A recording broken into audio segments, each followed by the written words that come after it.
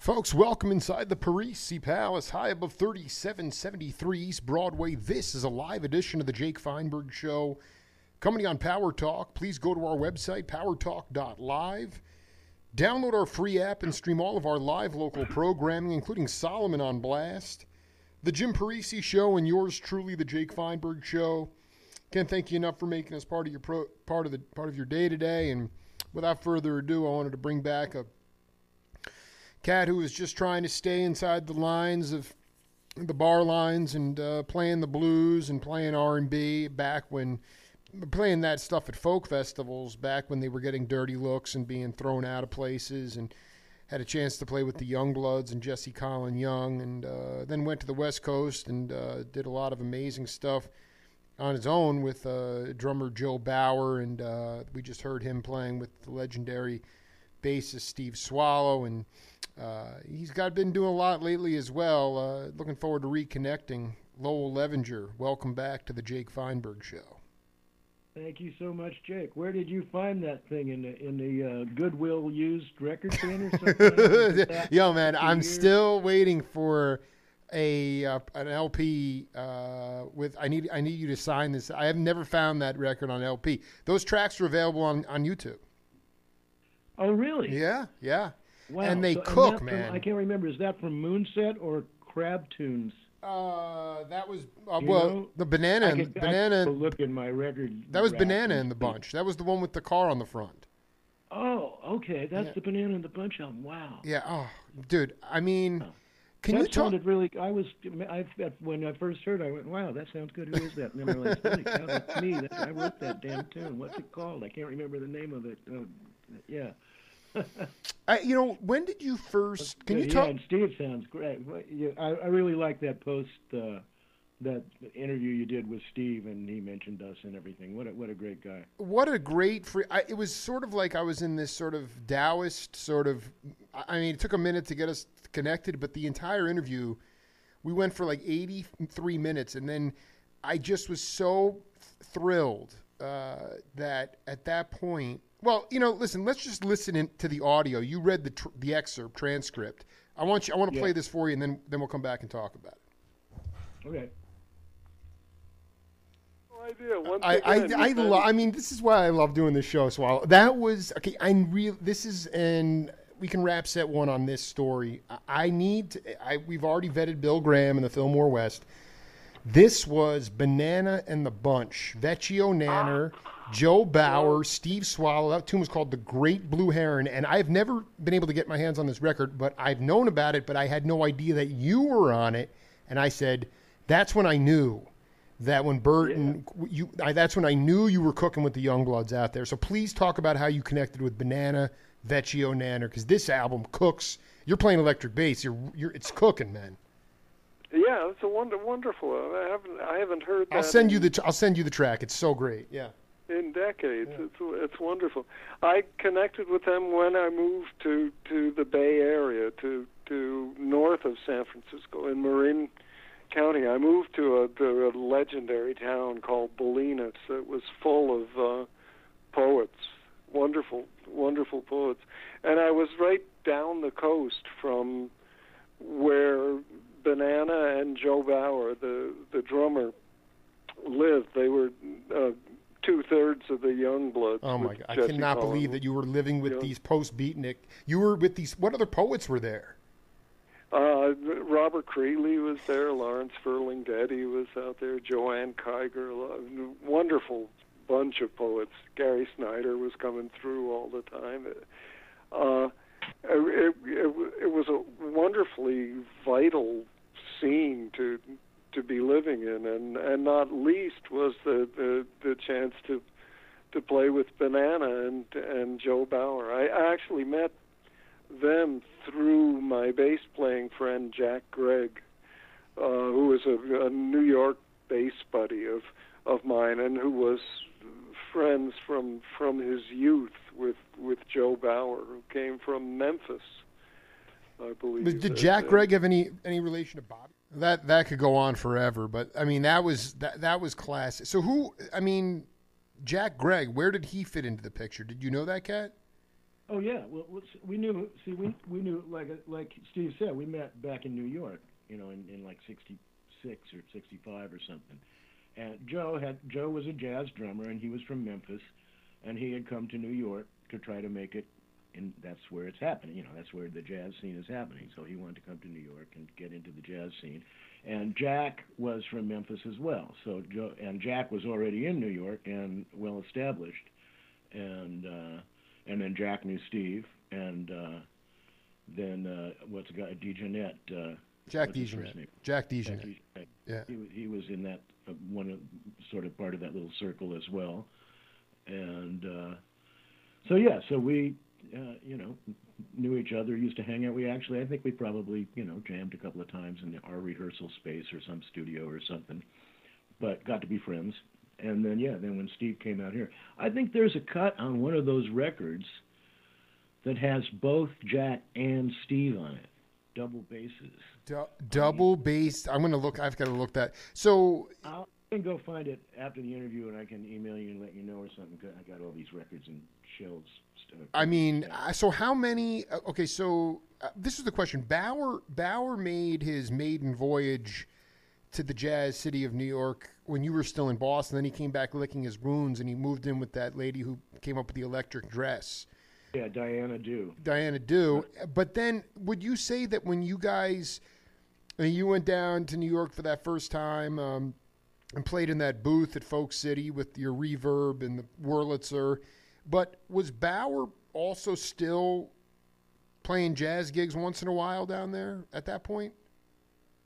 No, he had pretty much given up on New York, on trying to make it in New York, and moved to Boston. And then this opportunity came up, and he had already been with Jesse and Jerry for 3 weeks or something before I went down to join them at Gertie's. They had a gig at the Riverboat in Toronto for 2 weeks, and then I think they'd maybe done something else too.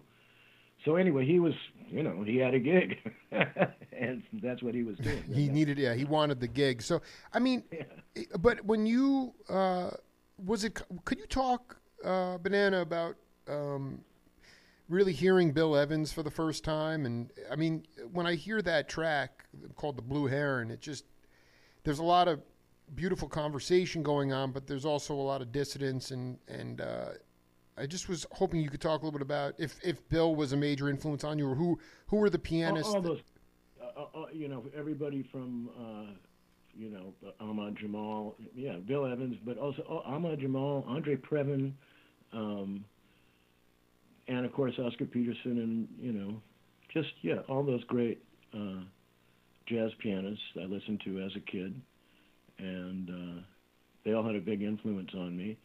And this little period, that little period of my life there, when Joe and I were really, doing a lot of stuff together, and so I was more jazz influenced because that's where Joe came from, and so it kind of got me back into that stuff and wanting to experiment a little bit more. I don't, have nearly a millionth of the chops of any of those heroes, jazz guys have, but I can emulate some of the voicings and whatnot that are so beautiful that they create.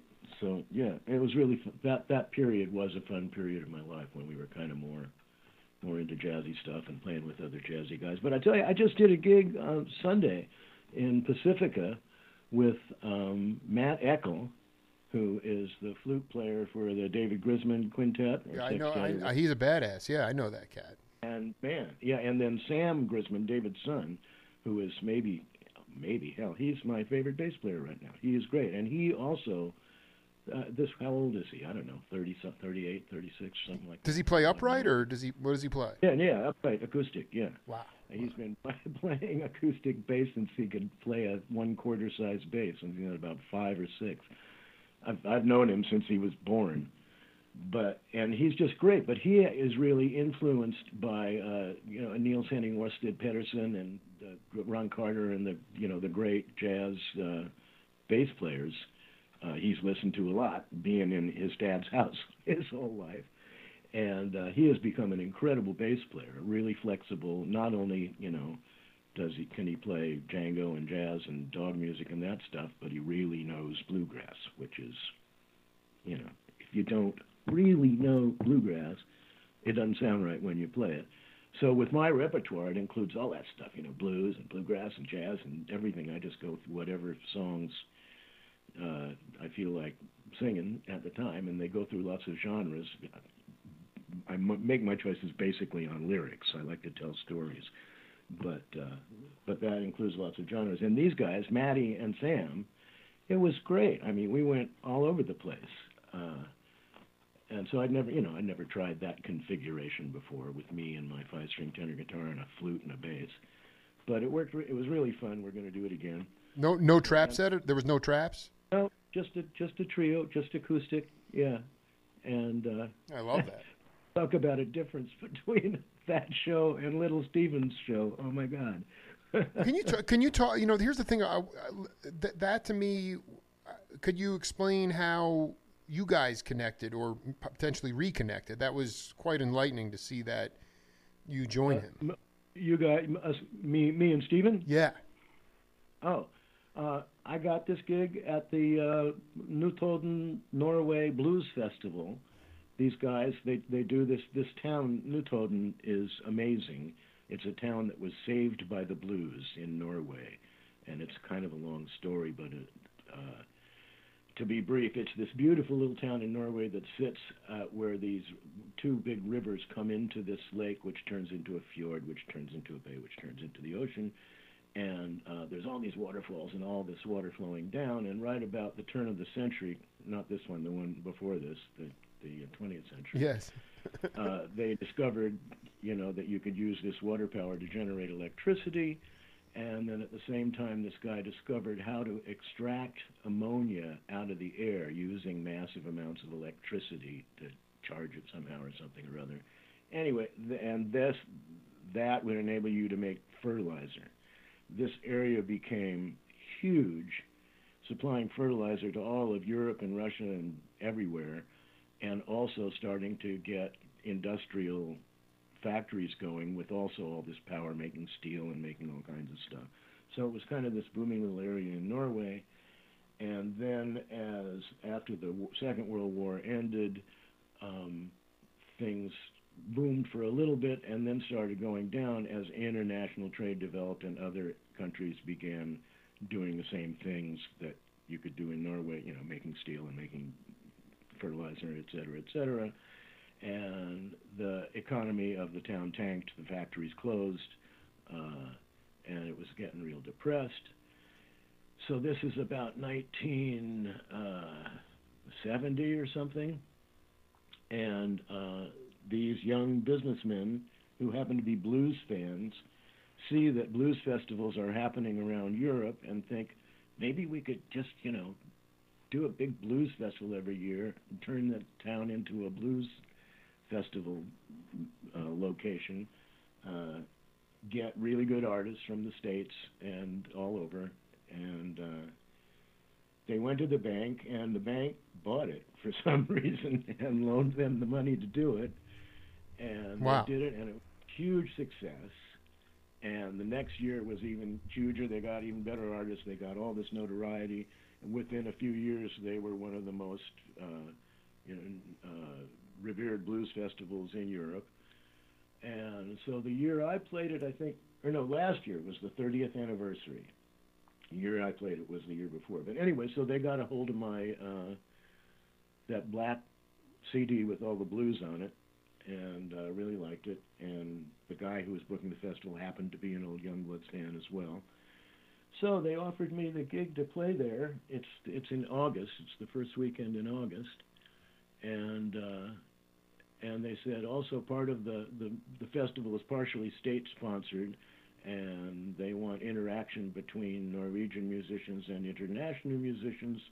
So what would I think if they got a blues band together for me to play with? And I said, that sounds great. And then they sent these guys, and I checked them out, and they were incredible.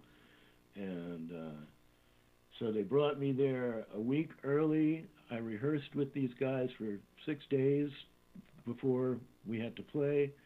They're all incredible musicians, real virtuosos, real flexible. Also, they listen, they know how to play rests. Really good. That's stuff a lot of people don't know how to do, listen and play rests.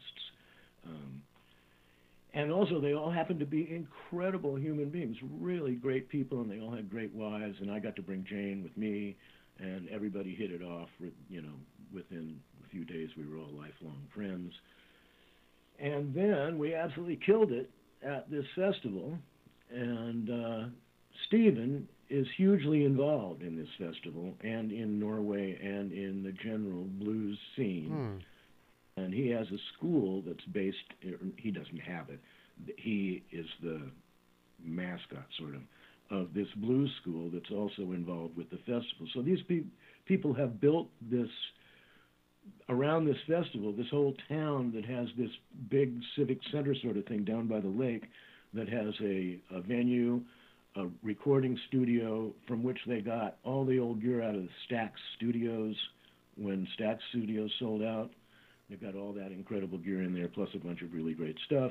They have classrooms. It's a school.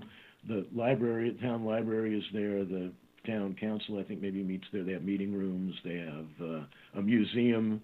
They're sister cities with Clarksdale, Mississippi. Notoden, Norway is sister cities with Clarksdale, Mississippi. Wow. So the staff of this festival goes to the Blues Foundation things here and the big Find Out Perkins things in Clarksdale. The head of that association is highly involved with this festival as well. So is Stephen. Stephen was giving out the awards of the year that I played, 2016, and it turns out that my lead guitarist got the Best Guitarist of the Year award. It was amazing. Anyway, so Stephen and I hit it off. That's the first time I've ever met him. But we hit it off, like two old crumbs in a toaster. And he... two old crumbs. When yeah. he was a kid, so when he was 16, I was, 22 or something. So he was a kid and I was a big star.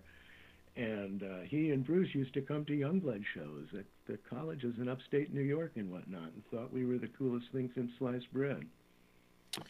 So What did he ever specifically talk about? I find it interesting that I had a couple questions about the idea. I know you don't consider yourself you talked about not having the chops of like an Ahmad Jamal, but there's something to be said about time feel, and I just wanted to know, ultimately, what, Stephen was, what did he talk about that he loved? Because you guys, while it was, folk rock, I guess is the best way to, that's what you were presenting with the Youngbloods. There was a swinging element to it. You guys had jazz influences. What was Stephen? Yeah. What did he get off also, on? Aside, I mean, it was dance music, but there was a swing element to it. Well, yeah, and also there was musicianship, which he, himself was doing at the learning to play and wanting to be. He's a guy who really goes for excellence, and anything he does, he wants to do it perfectly. Anything he directs or is involved in, his theory on life is not about, making a profit or being famous or making money or something. That life is about achieving greatness. Amen to that, dude. And so what he, I think, appreciated about us back then was the fact that we were real serious about playing, singing in tune. The songs actually had arrangements and had a flow, had a peak and then a build and a peak and then a denouement, et cetera, like a story would or a novel or something. We had dynamics. We got quiet and then loud. We dropped out. We had actual arrangements. We had it was which is kind of what I brought to the group. Jerry and Jesse were individual folk singers. They had no ensemble experience. And when I came along, I sort of introduced them to the concept of, you don't have to accompany yourself now. If you just play this part, it'll go with that one and this one and this one, and then the whole band is like what you were, doing before, except it's got all these different timbres and stuff to it. So the whole concept of ensemble playing parts, And that's what we did. And we would have sections, of course, in the middle of the tune where we screw around like all the other psychedelic bands did. But a lot of our tunes didn't have those sections. They really went, were planned and went from beginning to end and had arrangements. So I think that he really dug that. Well, I mean, it's just, and so... And also the fact that the lyrics were pretty good. Yeah, well, I mean, that's kind of what, for you brought in this idea of, I mean, those guys were singers. They could tell a story through vocals, but in terms of soloing, how did you learn to, I mean, so much of what I see today, and again, I don't see a ton of live music, and what I normally do see is people that from your generation, but a lot of younger cats, if I see them sometimes, the decibel level starts at 10 on the guitar, which actually wasn't even an improvisation, wasn't a lead instrument really when you were coming up in the 60s. It was more like sort of that Freddie Green, Count Basie kind of strumming thing. But ultimately, the decibel level starts at 10, and it never changes. And I just wanted ultimately, there's really no beginning, middle, and end to the solo. There's no story. How did you learn to tell a story in improvisational, on the piano or guitar?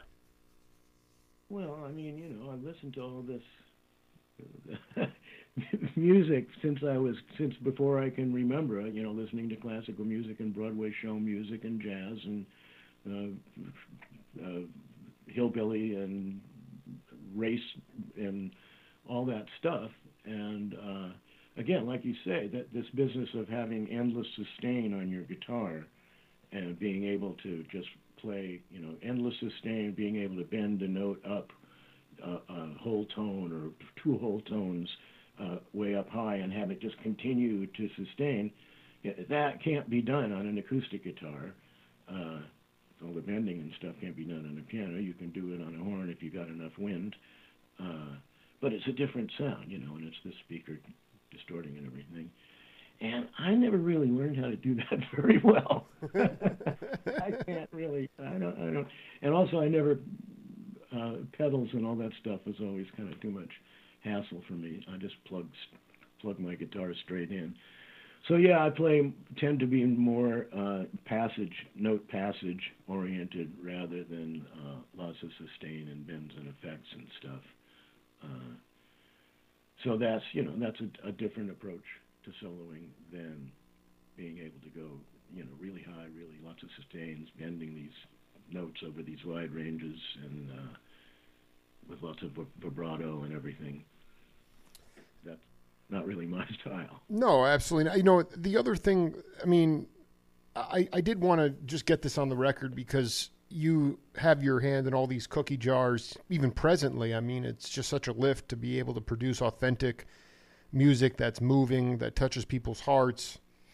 People can dance to it. And I did want you to talk about, you talked about being in this scene with DeJohnette and Greg and Swallow, but then you guys wound up, or at least Bauer wound up producing an album by Kenny Gill. And I was hoping you could, who is that? I mean, none of those tracks are available online. Again, we met him, in New York, and he was in this whole scene of all these really pretty far out jazz musicians. Those guys were way farther out than Swallow and DeJohnette and those guys. The Kenny Gill scene was pretty avant-garde, but I just want to say, I want to be clear that his piano playing was just so cool, so clean, and so different and interesting. And then we had this deal, where we could make records of anybody we wanted to. That was the deal we cut with Warner Brothers. How did you make that? What was the deal was separate from anything the Youngbloods were doing? No, it was the Youngbloods. The Youngbloods had this big hit record in 1969, right? And a million-selling record. And right about then, the contract was up with RCA. And Warner Brothers figured, geez, look at these guys. They play great and everything, and they're touring, starting to be more and more popular and be able to tour all over the place, and got this hit record. And it's pretty obvious it's a no-brainer. They're going to have more, and so what do they want? And carte blanche. I love it, dude. What we really want is our own record label, and wow.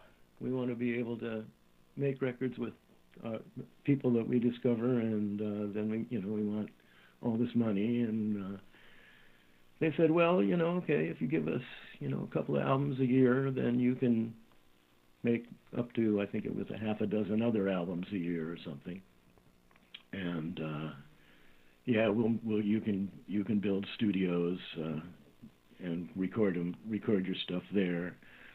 And so that was our deal. So really, Racoon Records was kind of a production company, but Jesse had Studio A up at his house. I had Studio B at my house here, and we made these records. So some of the Kenny Gill record, though, was actually made in the studio in New York. Was that a Warner Brothers studio? Yeah, well, I'm looking here. The label was definitely Warner Brothers. It was Racoon number 5. Yeah. I just want to say that I've interviewed the entire rhythm section. Stafford James and Norman Connors are both dear friends of the Jake Feinberg Show. I just love. How did you choose? I mean, Bauer was in. You guys were hanging out at like Slugs. Yeah, Joe was much more into the scene than I was. He was more deeply involved with all these guys than I was. But we recorded it together and co-produced it together.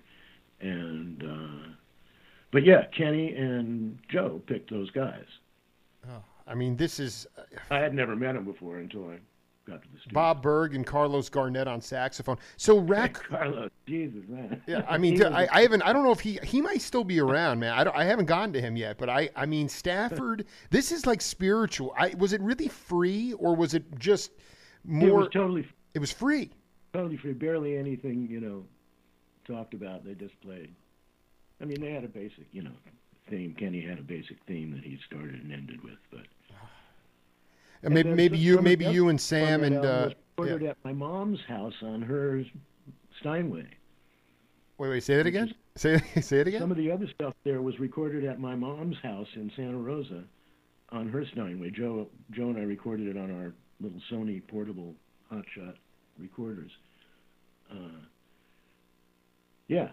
Some of it was recorded in New York, some of it was recorded here at Studio B in Inverness, and some of it was recorded at my mom's house. Could you just talk a little bit about that time? What other kind of music, being that you really loved all music, like what other albums you cut for Racoon? Yeah, well, I was doing the bluegrass albums during that time too, with High Country. High Country. There's a Racoon number of something and something or other, but we did two bluegrass albums with the band High Country, Butch Waller's band. Wow. And those, album, that first album, you know, it's Warner Brothers Records, right? This bluegrass record, California bluegrass record, comes out on Warner Brothers Records, and it got, you know, distributed and picked up overseas and whatnot. It never sold a lot of records, but it made a name for high country, and it really kind of introduced California bluegrass to the national and worldwide scene. Okay, so you're regional. Can you humor the audience and talk about the regional sounds of California bluegrass as opposed to what was going on around the Mason-Dixon line, or maybe in Vermont? Well, California bluegrass just kind of has a different sound and feel to it. This guy Keith Little kind of embodies it. Who is the guys? Why can't I think of the name of these guys from the Foothills that he played with? Brothers. I just want to read off this. We're going to play a clip off this. We got Sneed Hearn on fill, Elon Feiner on bass, Bruce Newerov on banjo, Ed Neff on fiddle, mandolin, vocals, Chris Boutwelf on guitar, bass, and vocals, and Butch Waller on. I mean, this is produced on Racoon number 11. I mean, you guys had some lift. I mean, really, you were cranking, and at the same time, you were still cranking Youngbloods records out at those times. I mean, did you ever have a hit as big as the one you had in '69? Oh no! See, again, Warner Brothers thought that this was going to make them a ton of money. It wound up costing them a ton of money. Got all these records that sold like 5,000 copies. Oh man, I want to read. Banana. I want to read you a quote from the great drummer Albert Tootie Heath, and then I want you to riff on it as how you came up.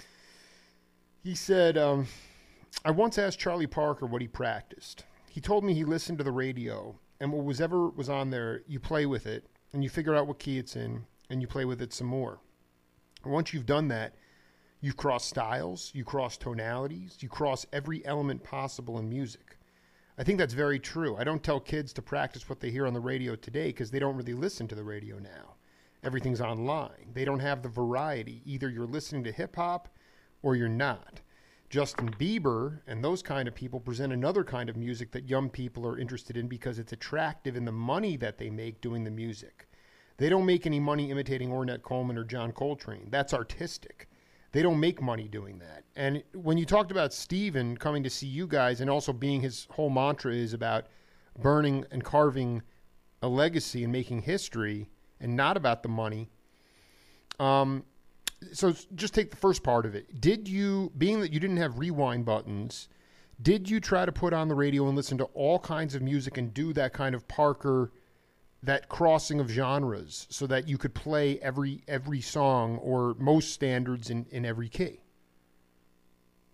Yeah, but I couldn't play every song in every key. Like, tell me. I know I'm not trying to make you out to be Bird, but I'm just saying, what were you? How did you do? Was that the similar thing that you did? You turn on the radio. I listened to the radio. I listened to the the hit parade and all that stupid stuff, and But every so often there would be something cool. Actually, like "Come On to My House" by Rosemary Clooney. Talk about a cool record. So every so often there would be something on the schmaltz-oriented hit parade that was cool, and it was the nice, strong stations. But also I tuned in, at night to the country stuff that were weaker stations, and then when I discovered again KDIA in Oakland, I listened to that all the time. And then my mom was a musician, and we had all the Broadway musicals, the records from that, and then also records of quite a few symphonies and stuff like that too. And I got dragged to the symphony a lot, and so I listened to all kinds of stuff, but I only tried to play the stuff that I really liked, and then I only succeeded in playing the stuff that was fairly easy. Well, with like KDIA, you were getting off on Johnny Talbot and the Fangs. AWPR, before it became KDIA, when I first was listening. But that's more soul R&B. Yeah, absolutely. It was all soul R&B, blues R&B, and soul. And I think I've told you in the last interview, I would hear stuff on that, and then I would go down to Stan Roy's the music store and say I wanted to buy that record, and they would say, we never heard of it, we don't have it. You have a Schwann catalog, right? Yes, okay, can get it out and I'll find it. And they would get out the Schwann catalog, and I would find it and show it to them, and then, oh, okay, RS 3229-6, whatever, and they could order it, and then 2 weeks later it would be there. And, yeah, so you could order Jimmy Reed albums like that. Talking to Banana, Lowell Levinger on the Jake Feinberg show. Where do you, so you play, I wanted you to address the second part of that question, though, where we have younger cats, not necessarily Sam Grisman, or who's more of a Gen Xer like myself, but, younger cats who are going to see quote unquote pop music, and they're seeing it for fame and fortune, not for quality musicianship, not for, longevity, not for making people feel good or dance, but just because of the fame and the fortune. I mean, what is your advice to cats out there today who, about how, it was so different than how you guys wanted to live and live well, but I don't think, I think you'd be the first to say it was about making really good music that told a story, that swung, and if it wound up being a hit, that's great, but that was really secondary to the quality of the music. So, how do you mentor younger cats today who get caught up in saying, well, I want to do that because they're famous? Well, if you want to do it because they're famous, then you have to find a hook or something, or the right clothes and something weird, that's different about yourself, that has maybe some part of your anatomy. I don't know. Everything but the music. And then if it's the music, that's turning you on and that you want to do, then you just have to do it. And Sam, for the last 15 years, taking Sam as an example, he's gone to shows and whatnot, but he doesn't go to shows that, because they're famous. He goes to shows because the music is really cool. Of course, he's grown up in an environment where he's exposed to a lot of really cool music, but he has a lot of friends. There's a whole generation there that has that same mindset, and he has a bunch of really great people that he goes out and plays with. He was in a group called the Deadly Gentlemen for a while. They toured for a couple of years all over the place with 3 other incredible musicians his age. So there are, musicians out there, younger musicians, who are seeking out the real stuff and who are becoming really, really good and are playing really, really interesting music. One example is Chris Thiele. He's been on my radar since he was 9 years old or something. What caught you at 9? That's interesting. His prowess, and his seriousness about, just wanting to suck up everything from everybody and then mastering it in 30 seconds and blowing it away. But there are lots of guys. He's an example of a really rare talent and power of concentration and all that stuff. But there are a lot of guys, like the guys that he played with in the other band with Sarah, what's her name, Watson or Watkins, and I can't even think of the name of their band. Anyway, but that whole kind of generation, and even a little younger, includes a lot of really great musicians who are seeking to play, with dynamics and play perfectly and play inventively and play stuff that's not pablum or pop or whatnot, that's interesting, that has form, and that demands practice and whatnot. And, I think the Bay Area has a lot of those people here who are doing it, at these little clubs in the city and whatnot. And are they getting paid? Are they getting paid, or is it paid? No. Of course not. Never. And then Nashville too is a real hotbed of that, of really great musicians trying to. Some of them are just playing schlop country stuff and making a living and having fun and drinking beer. Others are trying to push the the envelope and take it to different places and succeeding. You know. I just want to read off for the audience here this mercurial Racoon label. Racoon #1. Actually, I guess you got to square this because a lot of Youngblood's albums came out on. It says Racoon 1 Rock Festival. Warner Brothers Young albums are Racoon Records. And then this mercurial friend of yours who was, I guess, your buddy from back in the days with the Trolls was it Jeffrey Kane, or was he?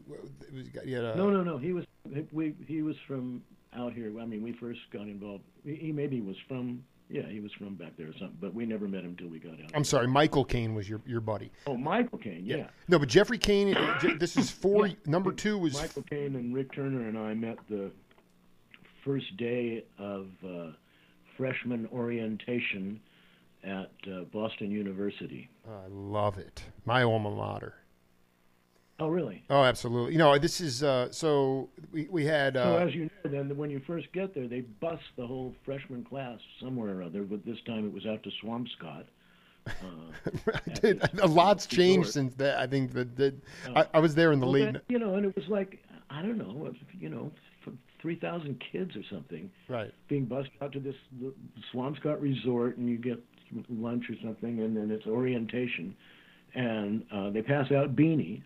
You're a freshman. Everybody has to wear a beanie. It's mandatory. Well, there were 3 guys out of all these kids who were not wearing beanies, who refused. Me, Michael Kane, and Rick Turner. Rick Turner of Alembic and Turner Guitars. Wow. He's super famous, too. Anyway. Wait, hold on. I mean, I think I'm friends with him on Facebook, actually. That's insane. Okay, so here are these 3 kids without beanies. We, of course, have never met. One of them's from Marblehead, Massachusetts. Another one's from Long Island. Another one's from California. But we see, we gravitate towards each other, introduce ourselves to each other. Every single one of us is totally into Leadbelly, Odetta, Pete Seeger, Sonny Terry and Brownie McGee, Light and Hopkins. We all, what do you got, 3? All 3 of us, not wearing beanies, are all totally into all that stuff. Of course. We're still, Rick lives down in Santa Cruz. Michael lives over in Point Reyes. So, we went through life together from that point on. That was the first banana in the bunch. Did you you lived down the coast from Swallow, but did you wind up engaging with some of those amazing poets that were out in Bolinas at that time? It was kind of magical. But there were a bunch in Inverness, too, and the 2 communities kind of intermingled together. But I was good friends with Robert Bly, who lived right up the street. Wow. Can you talk about how that impacted... Just what I mean. You almost sometimes in the way you tell your stories have a certain cadence, speaking wise. How much were you impacted? Those cats. I don't know if we'll ever see people like that again, man. They were really, really out hip people. And what kind of impact did those guys have on you? I read their stuff and appreciated their philosophy and whatnot, and agreed with their points of view pretty much. What was it? Could you just talk to the audience about just a little bit about what their philosophy was about life? Well, that things should be fair and just, and that there should be social justice and equality, and that everybody deserves a fair shake, and this basic, and that there is probably some sort of cosmic something or other going on somewhere that we don't understand. That who knows, and that details are worth observing. But I don't know. I wouldn't say it that I was completely infatuated with that scene or their stuff. But I sure appreciated it, and I liked it a lot. And but I never really got into the scene or hung out with them. Robert and his wife and me and my wife just would have dinner together and hang out together at each other's houses. That only lasted, I don't know, a year and a half or something like that, and then he moved. But what was their philosophy? What was his philosophy as it related to success? Well, he would have liked to achieve it, and then he eventually did. Of course, at that time he wasn't terribly successful. Although they had a nice house that they were renting, so he was doing okay. I guess more to the point, did they consider success to be? Was it a relative? I think he wanted to. It depends on how you gauge success. I think I don't think he was hung up about financial success or success in society or whatnot. But I think he did really want his stuff to be recognized within the artistic and academic community, and he certainly achieved that.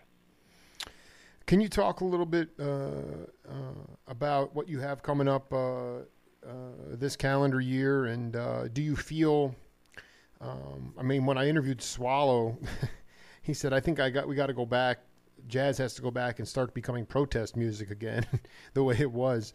Do you? I mean, I know you are who you are yourself on the bandstand, but what are some of the gigs you have coming up, and what are some things that are sort of germinating that you'd like to see come to fruition? Well, my life has really changed as of whenever with this whole thing with the Disciples started. Oh, I'll finish the story. Please. So Stephen and I hit it off, whatnot, become friends. He comes to the shows, really digs what I'm doing, and loves the band, my Norwegian blues band. The Euphoria 5 is what they're called, my Norwegian blues band. That's one of my dreams now, one of my big dreams, which I'm continuing to dream, and I think I told you my theory. If you have a dream, just keep dreaming it, and then absolutely. Any little thing you can do every day, like make your bed or something to help make the dream come true, you do that, and it might help. Who knows? Certainly won't hurt. Anyway, so one of my big dreams now is to tour Europe with the Euphoria 5, this great band of Norwegian musicians. But I don't know when that'll happen, if or when that'll happen. We'll probably have to finance it or something. But so anyway, then I saw that 2017 Newtoten Blues Festival, which I really wanted to come back to play with these guys again, but they're not going to hire the same guy twice for a big headline position. So I was telling them, I'll play the folk blues stage, I'll teach, I'll help with the record, I'll do anything, And I was making progress. But then I see, look, the headliner this year at the festival is Little Stephen and the Disciples of Soul. So I wrote to Stephen and I said, "Hey man, how's it going? I see you're headlining the Newtoten Festival. Consider this my official application to be a disciple." Which is following one of my new mantras, which is you got to ask for it. Yeah, you damn do. Yeah. Yeah. So he wrote back and I said, I know you don't need a guitar player, but I play a mean B3, which is, what I play with Barry and most of my rock gigs, right? So he wrote back and said, well, I have the B3 seat really covered, but the piano seat is available. And if you want to come on, I know you tickle a mean whirly, and if you want to come on and play piano and Wurlitzer, I would absolutely love to have you. Here's the deal. It's a 15-piece soul band. I love it. With 5 horns and 3 backup singers and percussion and organ and piano and 2 guitars and bass and drums. And he says, we're starting out. It's kind of like starting all over again. I'm going to be booking these tours. I think if I do this, I know I'm going to lose money, but I think if we can do a few tours, that in a couple of years I might be able to achieve my lifetime goal of breaking even. I freaking love it, dude. I mean, that to me it's so, I mean, there's a little tongue in cheek, but at the same time, it's just a philosophy that has gotten lost on so many of his generation, and it's okay. Everybody needs to do what they need to do, but I have to believe it's a soul, it's salvation for him, and I think all you guys, I don't know, at the end of the day, it's really about creating music that feels good. A 15-piece soul band, that's that's a heavy. I mean, that and you were playing a whirly. Yeah. So I'm playing a. They started out with a Yamaha motif. Now I've got a what is it called? A Korg Grand Stage. But it does a pretty good piano, and then it also does whirly and a couple of other things. But mainly I play piano. That's my gig in this band. And so I said, yeah, man, you know, I'm in. That sounds great. And so that's what I've been doing since April of last year.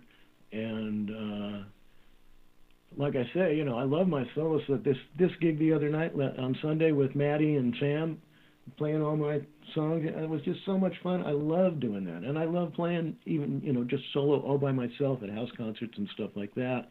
And I love my little, you know, scene that I've gotten going of me playing with various other people in the UK and Italy and Norway.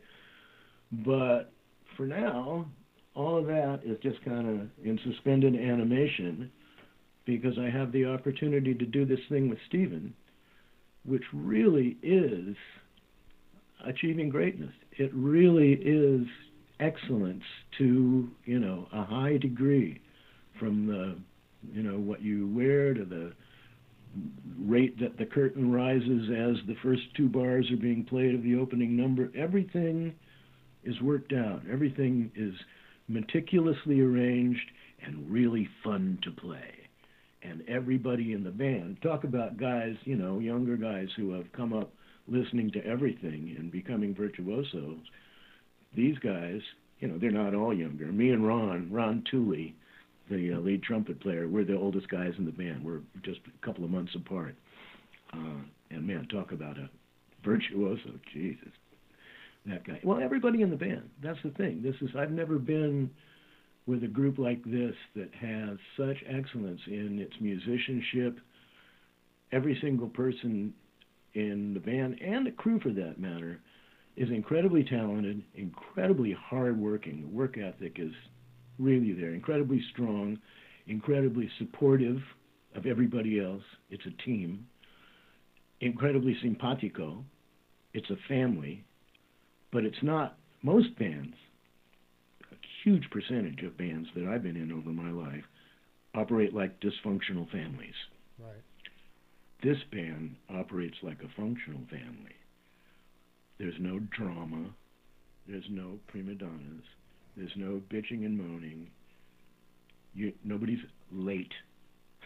Nobody doesn't have the right black socks or what, you know. I mean, it's everything is, and he knows exactly what he wants to hear. He knows every note that he wants to hear. He knows how everything he wants it to look. He achieves it by working with everybody as long as necessary to get it the way he wants it. He does it patiently. He does it kindly. He never becomes pissed off or yells or acts like an asshole. And he gets what he wants. And if he isn't getting what he wants, you're gone. It's as simple as that. Are you still at Grandpa Banana? Is that a good email to reach you on? Yeah. Okay. Well, I'm gonna listen. Actually, the best email to reach me on is banana@lowell.levinger.com. Okay. Well, listen. Continued success. I'll get you a copy of this later. If you're able to find that track with the double basses with Jack Gregg and Swallow, I'm on the hunt for all these Racoon records now. It's just it's part of my mission. So, but I'm pretty sure it's either on Moonset, which is Joe Bauer's album, or Crab Tunes, which is one of the Racoon records that we put out that is really weird. Well, everything about it is weird, and you got to keep flying your freak flag freely. So, Banana, really, Mazel Tov, continued success, my friend. It was great to hear you again, and we'll be in touch. All right, yeah, we're touring the U.S. I just got word that 2 days ago that we're touring the U.S. from April 27th through May 30th, all over the East Coast, Midwest, Texas, but not the West Coast, unfortunately. Well, I was going to say, I mean, Arizona's always the neglected stepchild. So, We'll make it happen. At some point, we'll make it. We'll connect in person. It'll be great to meet you, man. Yeah. All right. All right. Take care, man. I'll talk to you soon. All righty. Later on. Bye-bye. Great hang, and we'll be back in a minute with Ebrith Matthew after this.